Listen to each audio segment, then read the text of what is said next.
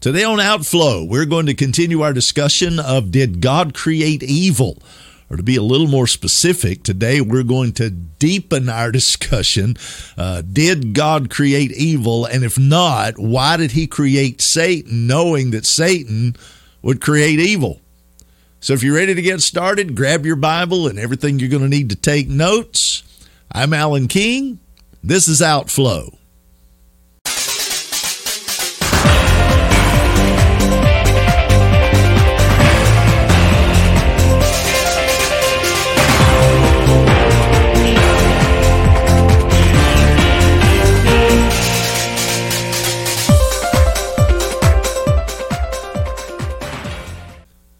Did God create evil? And if not, why did he create Satan knowing that Satan would cause evil? Nobody is spared from evil. We either reel under the effects of evil or we feel the impact of evil on our relatives, our friends, on society at large.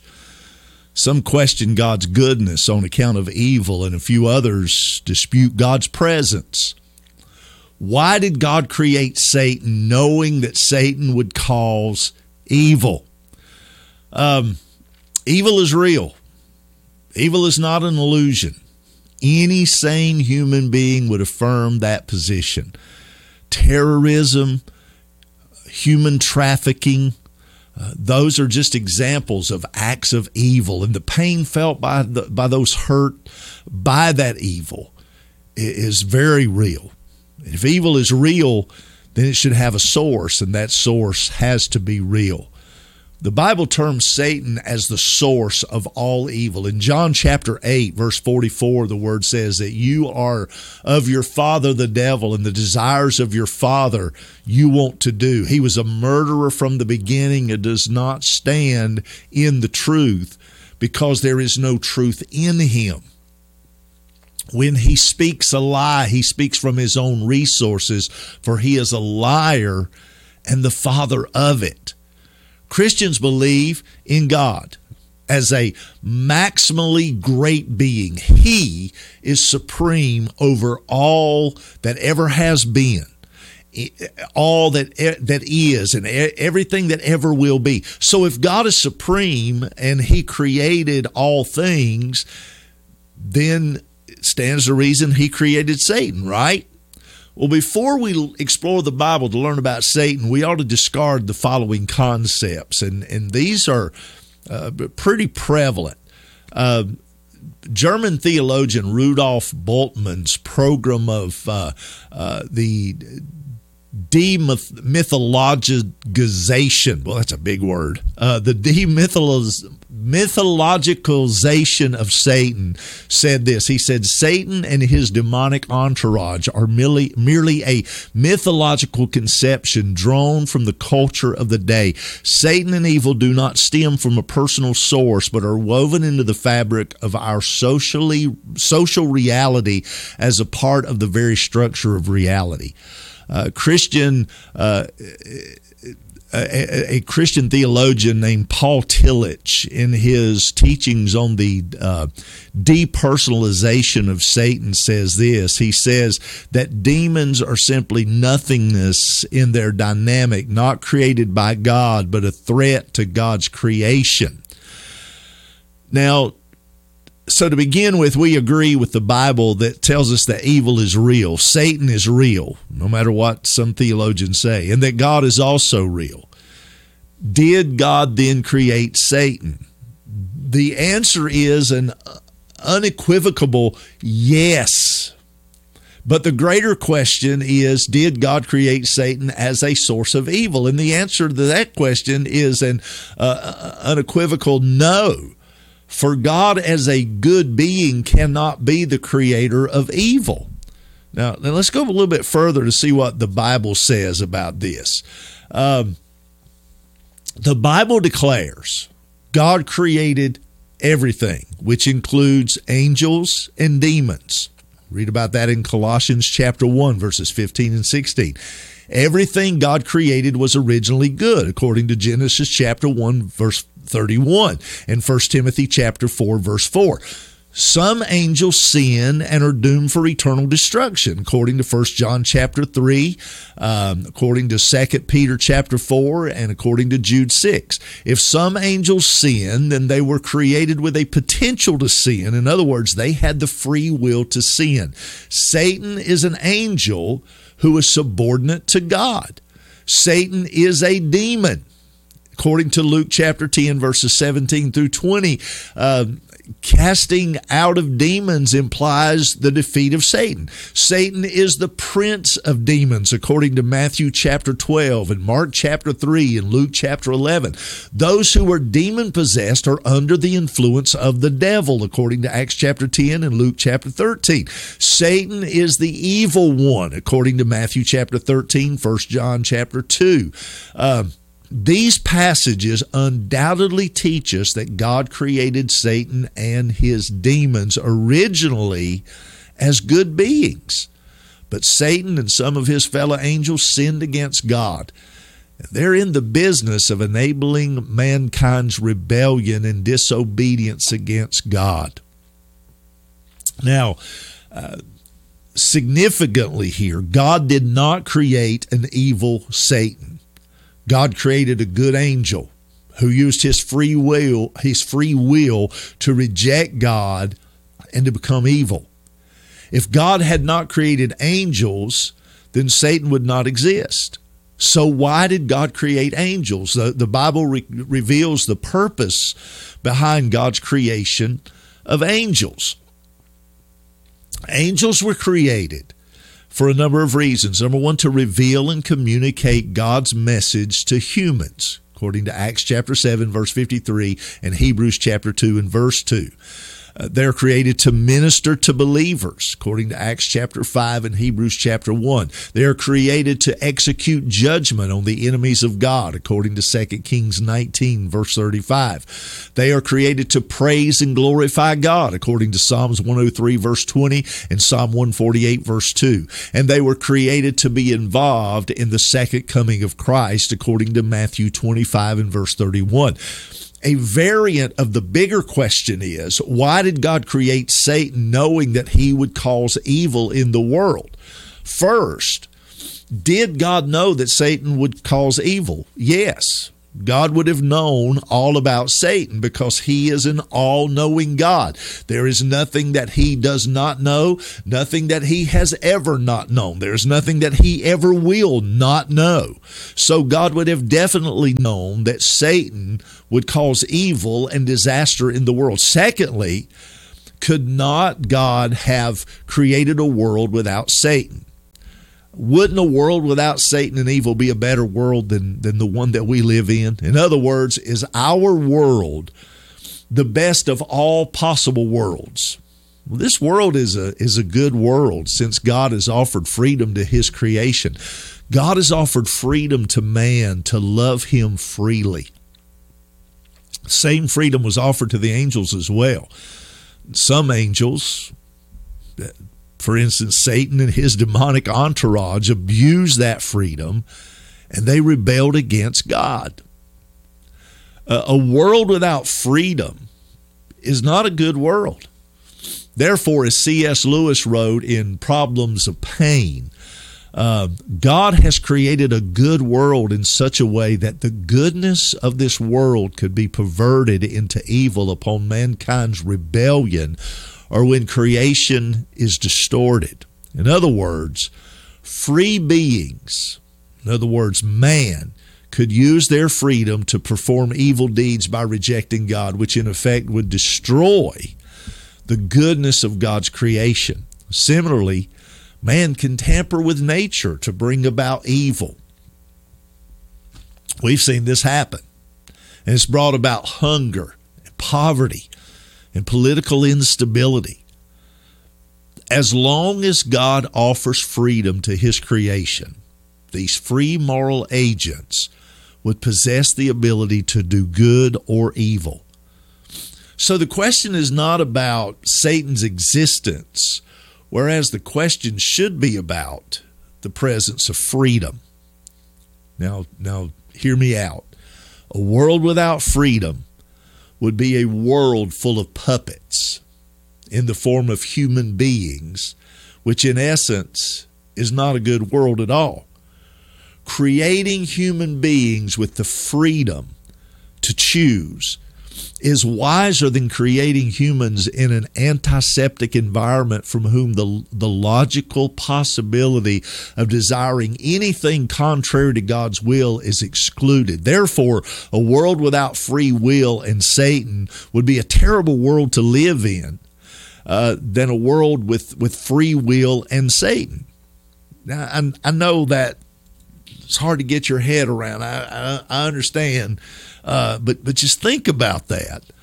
Could God have created a world with free will and without Satan? A world because a world with free will entail evil, and a world with evil must mean there is a source, namely Satan. Even if angelic beings were not created, and as long as free will exists, evil would still exist. Evil would exist because God in his nature is good, so anybody opposing or rejecting a good God would do evil. So a world with free will without Satan would still contain evil. Satan and his cohorts are busy causing evil in this world.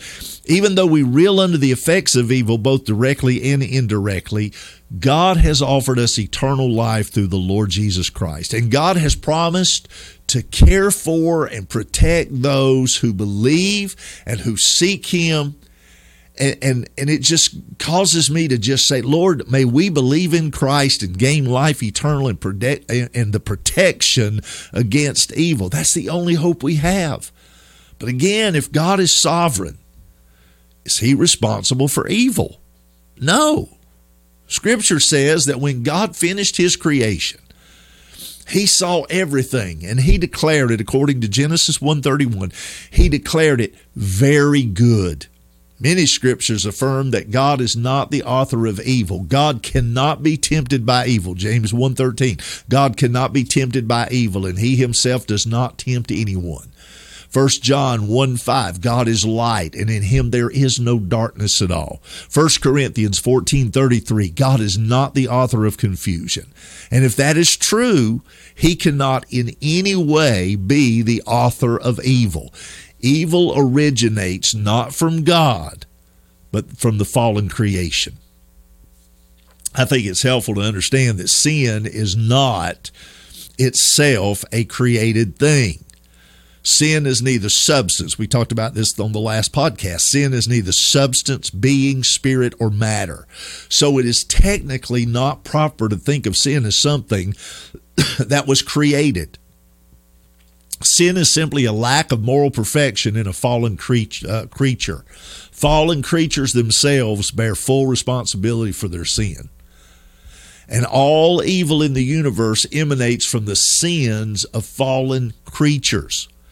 For example, Romans chapter 5 and verse 12 says that death entered the world because of sin. Death, pain, disease, stress, exhaustion, calamity, all the bad things that happened came as a result of the entrance of sin into the universe. All those evil effects of sin continue to work in the world and will be with us as long as sin is with us. 1 Corinthians chapter 10 and verse 13 promises that God will not permit a greater trial than we can bear. James 1:13 tells us that God will not tempt us with evil. He just won't. God is certainly sovereign over evil. There is a sense in which it is proper to even say that evil is part of his eternal decree. He planned for it. It didn't take him by surprise. It's not an interruption of his eternal plan. He declares the end from the beginning, and he's still working all things for his good pleasure, according to Isaiah chapter 46, verses 9 through 10. But God's role with regard to evil is never as its author. He simply permits evil agents to work, and then he overrules evil for his own wise and holy ends. Ultimately, he is able to make all things, including all the fruits of all the evil of all time, work together for a greater good. I think one of the most, really the most haunting questions we face concerning the problem of evil is, why is there evil in the world if there's a God? Why isn't he doing something about it? Many assume that the existence of evil disproves the existence of God, that if there was a God, these things wouldn't be happening. Sometimes the problem of evil is put to the Christian in the form of a complex question. If God is good, then he must not be powerful enough to deal with all the evil and injustice in the world, since it's still going on. If he is powerful enough to stop wrongdoing, then he himself must be an evil God, since he's not doing anything about it, even though he has the capability. So which is it? Is he a bad God or a God that is not all powerful? Even the biblical writers complained about pain and about evil. And the psalmist said in Psalm chapter 40, verse 12, evil has encompassed me without number.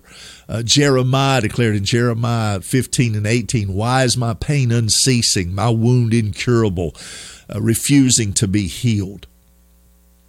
I think all of us readily admit that evil is a problem. We also admit that if God created the world the way it is today, he would not be a God of love, but rather an evil God if we just took it at face value. However, the Bible makes it plain that God did not create the world in the state in which it is now. Evil came as a result of the selfishness of man. We did this. God didn't do this. We did this. The Bible says that God is a God of love, that he desired to create a person and eventually a race that would love him. But genuine love cannot exist unless freely given through free choice to accept his love or to reject it. That choice made the possibility of evil become very real. When Adam and Eve disobeyed God, they didn't choose something that God created. But by their choice, they brought evil into the world. Again, we did this. God is neither evil, nor did he create evil. Man brought evil upon himself by selfishly choosing his own way apart from God. Because of the fall, the world now is abnormal. Things are not in the state that they should be in. Man, as a result of the fall, has been separated from God. Nature is not always kind to man. There is conflict between man and his fellow man.